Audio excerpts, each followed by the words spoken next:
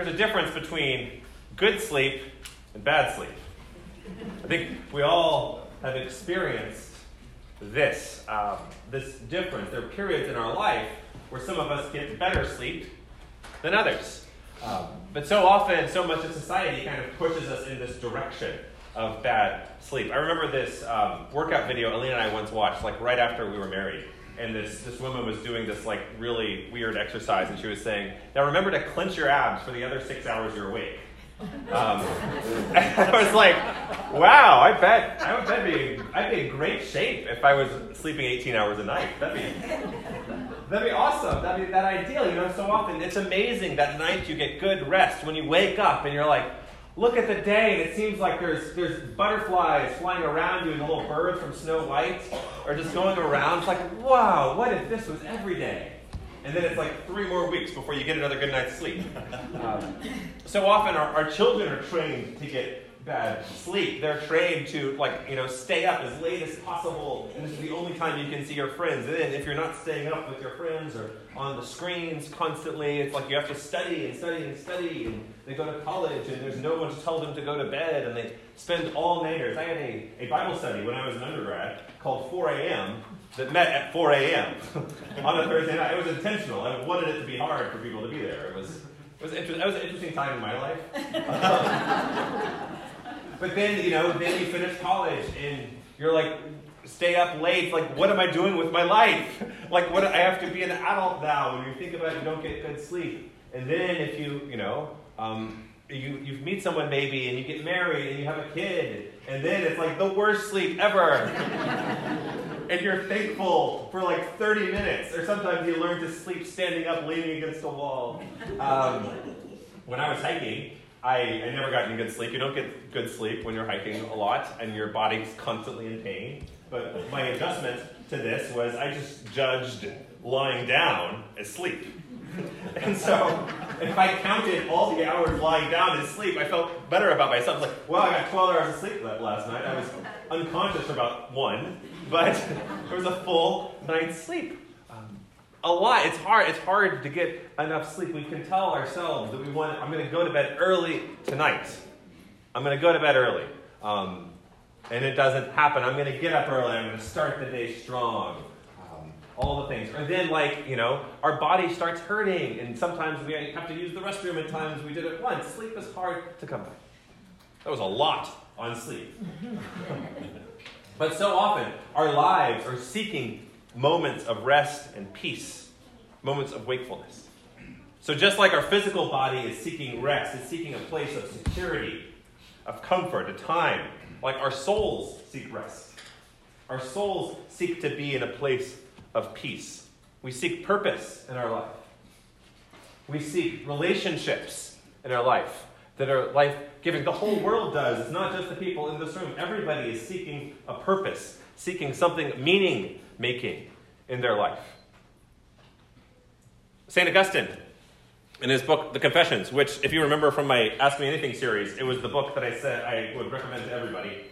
In the very beginning, he has this famous line where he says, our hearts are restless until they rest in you, O Lord. Which is I think about that a lot. It's a guiding thing. It wasn't until this week, and I'm going to totally nerd out on you, just a warning, that I checked the Latin of this. So the Latin is, so for all of us who remember our Latin from school, Inquietum est cor nostrum done requiescat in te. And so, obviously, it's really interesting, right? But he doesn't use the same word. It's not rest. Sylvia, okay? Is everyone good? With you along? All right. Okay, I'm going to keep on going. We're going to rest. He doesn't say, I'm going to rest until I rest. Our heart is restless. It's unquiet. It's worried. Our hearts are worried. Our hearts are stressed. Our hearts are disquiet. Our hearts are disquiet. Okay. Something's wheezing. Yeah. Hey, it's me. I know. Can we mute it? No. Okay. I That's can all right. leave. No, God, no. You are awesome. It doesn't mute. Okay. When I suck in a breath of oxygen, it makes a sound like. Well, we are going to love you and love that sound. Okay? Thank you. All right. No, No,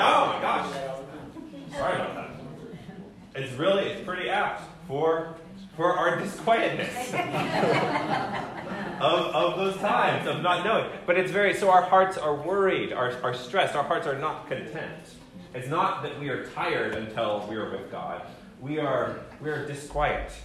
We are seeking. We are worried until we find our peace with God. And that may be, we don't know where that is going to be. My brothers and sisters, we are finishing our series on the good news. Amen. The beeping stopped. On the good news of Jesus Christ. That God's good news is not just one story for each of us to appropriate. It's not just one direction that you must receive this or that's it, and I'm out. That we receive the good news of Jesus Christ from different vantage points. And often different vantage points in our life. That when we hear the good news of Jesus as a child, we receive it differently than as an adult. Then as we age, we hear it differently. God doesn't change, but we change. And we see God's message in a different way. 2 weeks ago, I spoke on this passage from 2 Timothy, where Paul says, God is the one who saved and called us with a holy calling. This wasn't based on what we have done, but it was based on God's own purpose and grace in Jesus Christ. And this version of the good news of Jesus Christ shows us what John Wesley calls prevenient grace, the grace that comes before. That God loves us from before we even do anything, and there's nothing that we can do to earn God's love. That we are loved before we act, and all we do is respond. And that is good news. That you don't have a test in life to prove God's love, to earn God's love. You don't have to look at your bank account or look at your tally of the good things you've done to see whether or not God loves you. God already loves you. And that is good news. Last week we looked at Paul's letter to the Colossians, and it speaks about how once we were alienated from God, and how we need to admit that alienation in order to receive grace sometimes. That in order to be saved, you must be saved from something. You must be saved from something. So often, many of us act as if we don't need to be saved, that life is okay without God, and then God's presence in our life slowly diminishes. And we think we have it all figured out, and we end up as the rich man with the storehouses. And we think to ourselves, soul, look at all my stuff. Isn't that great? And then that night, it's all taken away. That is what happens so often when we don't realize and give thanks to what God has done. Today, we're looking at this amazing passage that Jesus says from Matthew 11 that Kathy Beth read to us. Come to me, all you who are struggling hard and carrying heavy loads, and I will give you rest. And again, I'm giving out these nice handy cards just so you can take these home. And part of this is hopefully one of these different versions will resonate more with you. That so often, like good news or the gospel may seem like something for someone else to talk about, but it's for you. As well, it's not just for you, it's for the world. And so how we speak of God's good news for us and for the world, we need words to say that. That's what Scripture gives us in different ways. So hopefully one of these resonates with you. Matthew, before we get to this 11, verse 28 through 30, Matthew 11 starts in a really odd place, as it usually does. When you look at the Bible at the beginning of a chapter, it's usually like, that's interesting. So Matthew 11 starts that it says, when Jesus finished teaching his disciples, he went from there to teach and preach in cities. So he's gathered his disciples, he's done his Sermon on the Mount, he's done a lot of the teaching, and now he's sending people. He's going himself to teach. And his first point of contact is he's asked about John the Baptist. And he's asked, are you the one John was speaking of? And then he says, in normal Jesus fashion, Go report to John what you hear and see. Those who are blind are able to see. Those who are crippled are walking. People with diseases are cleansed. Those who are deaf can hear. Those who are dead are raised up. The poor have good news proclaimed to them. And so that's a pretty solid response, I would say, for Jesus for that. And then he goes on, he keeps on talking about John the Baptist and about calling the kingdom of God. And then he has this nice, this really harsh tone Jesus gets into in verse 16, where he says, to what will I compare this generation? It is like a child sitting in the marketplaces calling out to others. We played the flute for you and you didn't dance. We sang a funeral song and you didn't mourn. For John came neither eating nor drinking, and they say, he has a demon.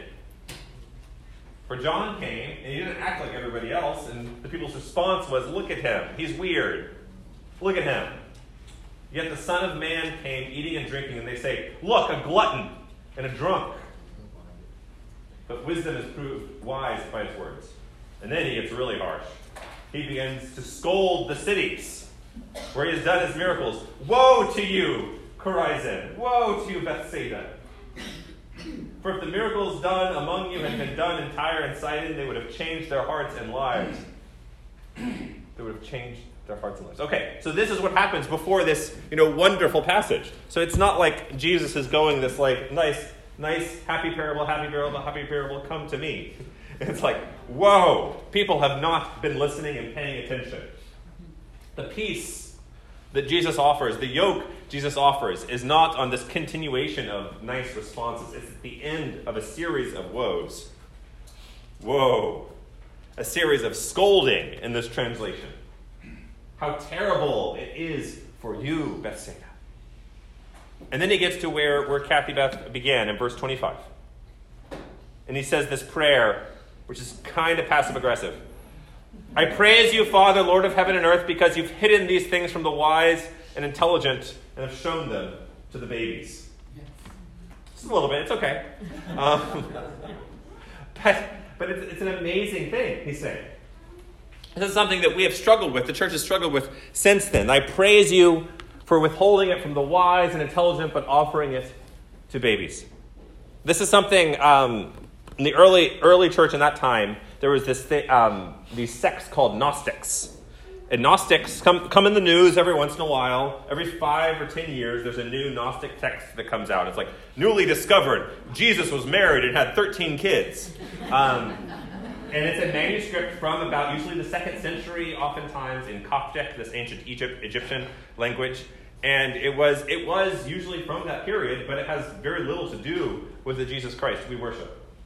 It comes from a Gnostic sect, and Gnostics believed that the creator of the universe was this evil, horrible god called the Demiurge, and that Jesus was a different god, and came. And Jesus' message is for those who are smart enough to get it, and for those who are really clever. And it's basically, this is like the secret society. This is the Illuminati. This is the Masons in that kind of secret society way, controlling in the background of the world. That's what the Gnostics are. They have a bunch of secret handshakes.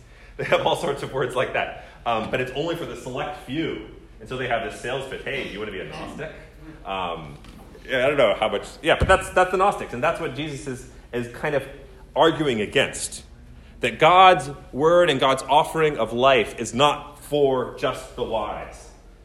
God's offering of life, God's good news, is not for people who are the most intellectually capable of getting it. Because it's not just about intellectual assent. It's not just about this moment in your life where you're like, okay, yesterday I didn't think God existed, but today God exists. But I'm going to keep on doing everything I did yesterday. That's not what Jesus is offering. And that's not who he came to preach and to serve. So he says, I thank you, God, that you didn't just send it to the wise, but to the child. Indeed, Father, this brings you happiness, that your word is to the children. My Father has handed over things to me. No one knows the Son except the Father, and nobody knows the Father except me. And that's when he gets, come to me, all you who are struggling. All you who are struggling hard and heavy with burdens, and I will give you rest. All of us in times are struggling, are being challenged. As I said 2 weeks ago, we spoke about prevenient grace, the grace that comes before. Last week in the good news about once being alienated from God and now being reconciled with God is what John Wesley calls justifying grace. The grace that sets us upright, that sets us right with God. The moment when we realize that we are loved. It was the moment that John Wesley felt on Aldersgate Road when he realized, I am loved by God. And his life turned around after that. But today, I want us to read this passage from Matthew. Come to me, all who are struggling hard and heavy loads, and I will give you rest. As a moment of sanctifying grace, of the grace that makes us holy, because the grace that makes us holy is this journey of following Jesus, is this journey of adding the yoke that is light, even though when we look at it on the ground, it doesn't look too light. When we look at the practices of Christian discipleship, so often from afar it looks like really hard. Fasting looks really hard. Tithing looks really hard. Praying, going and feeding the hungry looks really hard. But when we put on the yoke, it is light. And in order to put on the yoke of Jesus, we've got to take off the yoke of the world. And we have to take off those burdens that seem a lot lighter, but they just build up and build up. The burdens of keeping up with the Joneses, the burdens of looking at our life and judging our life by our bank account, the burdens of judging our life by how we live and where we go. It adds up over and over and over. Instead, Jesus offers something else. And that offering isn't just for the wise and the smart, isn't just for the select few, isn't just for the secret society. And that's where we get to the passage from 2 Timothy that Kathy doth read. And especially 2 Timothy 3:16, which is this really famous, all Scripture is inspired. All Scripture is God-breathed. And the power of that, the power of the inspiration of Scripture, is that it frees it from control. It frees the Bible, that God offers grace to everybody. That we each have an avenue to meeting Jesus. It's not just for the select few who know the secret handshake. That's not what God's grace is about. It is being offered to all of us. We have a way to meet the God who is revealed in Jesus Christ. And that is good news. God speaks in the life of Jesus Christ. We see that life in this book. We see the life of God revealed here. We listen to it. We listen to the words of Jesus, and we can respond together. That's what being the church is responding to the words of Jesus together. Picking up that yoke that from a distance looks so heavy, looks so hard, and putting it on and realizing together it is even lighter. It is light when we put it on just ourselves. When each of us put it on, it is even lighter. When we are doing the things of God together, it is even lighter. Are you tired? Are you tired? Are you worried? Are you stressed? Are you hurt? One of the things about that's hard about faith sometimes is that we may come to a mountaintop. We may come to a moment where we see God, and then we come down that mountaintop and we still have burdens in our life. We still have hardships. We still have people in our life whom we miss, whom we lose. We still have diagnoses that we don't think is very fair. We still have phone calls that we don't really want to pick up. We still have these burdens. We still have to lay them down. Even after accepting that we are loved, even after accepting that God has loved us from the beginning, even after accepting that we are made right with God, we still have those burdens. We've still got to set them down. And that is what happens when we answer the call, when we continue to answer this call. Come to me. Come to me is not a one-time call, but an all-time call. From all eternity, Christ is beckoning us. Come to me. All who are heavy burdened. And each of us at a different time are heavy burdened, and each of us can answer that call. So what does it mean? How do we respond to the call of Jesus? How do we come to him? By doing the things of God. By doing those things of God together. By doing what John Wesley calls the means of grace, the works of mercy, and the works of piety. By worshiping together. This is one of the ways of answering the call of Jesus, by taking that time on a Sunday morning when we could be sleeping in and getting that good sleep. It is coming here in the morning and saying, no, praising God is more important. I'm going to prioritize that in my life. Worshiping in song. It's practicing the sacraments together. Baptizing our people together like we did last week with Malcolm, baptizing the children in our lives and saying, you are claimed by God. Praying together is a way of answering that call. Praying on our own, of saying, I could be doing 15 other things that don't mean anything, but I'm going to pray right now. I have all of the stimuli everywhere, but I'm going to take the time that is useless in the world's eyes and just say, God, I'm here. St. Augustine says about prayer that we don't pray in order to get what we want or get what we need. God already knows that. God already knows what we want and what we need. The point of prayer, the point of the intercessory prayer where we lift up in a little bit, we'll lift up the people in our congregation, is to change our desires, is to change our hearts so that we continually desire what God desires, to change who we are so that we are answering this call of Jesus. Prayer, the practices of God, shape our desires so that we long to be with Jesus. That's what the yoke that is light does.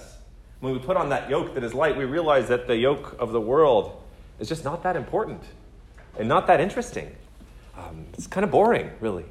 But it takes shape over time. We respond to God by the works of mercy, by feeding the hungry, by clothing the naked, by looking at our neighbor and seeing a child of God and not a problem that's getting in the way of our day, by seeking God in our neighbor. We respond to the call of God with how we spend our money and how we offer ourselves to God. That's the way our stewardship campaign, our pledge card, fits in with this integrally. And it does, and you can't get away from it because either Jesus is Lord of your life or he is not. And so often, the biggest yoke of this world is the yoke of money, is the yoke of what do I need to do to have a happy life, and this constant quest of how can I find satisfaction with my money? How can I move my money around? How can I go to the best restaurants? How can I save up for the best vacation? How can I spend all of this for the best so I can have the best? Instead of taking the time to look at the offering that God has given us, that all of these are a gift from God, that a pledge to the church offers us an opportunity to reorient ourselves. Because that's what it comes down to, is that when Christ calls, he calls us for a changed life. And that's what good news does. Good news is a moment of change, of conversion, of going one way in our life and then going another. And that may happen from before we are aware of it in God's prevenient grace. That may happen like a lightning bolt. And that happens continually, that we are continually conformed. Because the path of God, like let's say the path of God is right here on the edge. That so often we're walking along, we veer. We all veer. I'm a walking veerer. And so if I'm walking with you, I may bump into you. I don't walk in a straight line in general. But that's what happens in the Christian faith. Is we so often, all of us, it doesn't matter who you are. It doesn't matter how holy you are or how you see yourself as unholy. We're all going to veer. The point of grace is God calls us back. The point of church is that we pull each other back. We hold each other's hand when we see the other veering. We bring back to the focal point that is the life, death, and resurrection of Jesus Christ that changes everything and offers us hope. And so this is like, there is a holy thing going on here, my brothers and sisters. There is good news. And that good news comes all the way down to our pocketbooks, to those things that it's awkward for preachers to talk about. But what we are doing here at this church is good. And God is present here. And we can participate in that. We have an opportunity to reorient our lives, each of us. And I encourage you to take that. That you're not going to be saved by giving money to the church. Thank God. Because then only the rich could be saved, right? God doesn't offer that salvation. So often it's presented in that way. It's presented that unless you get a lot of money that you can start your own nonprofit and solve malaria, you're not going to be a good person. Instead, God says that you are loved from the beginning. Instead, God admits you are burdened, my brothers and sisters. I can see the burdens on your back. Set them down. Come to me. Your heart has been restless. I've seen where your heart has been chasing. Your heart is like the dog from the movie Up. Squirrel. My heart is. I don't know about yours, but my heart is. And God sees that and says, come to me and I will give you rest. In the name of the Father, and the Son, and the Holy Spirit. Amen.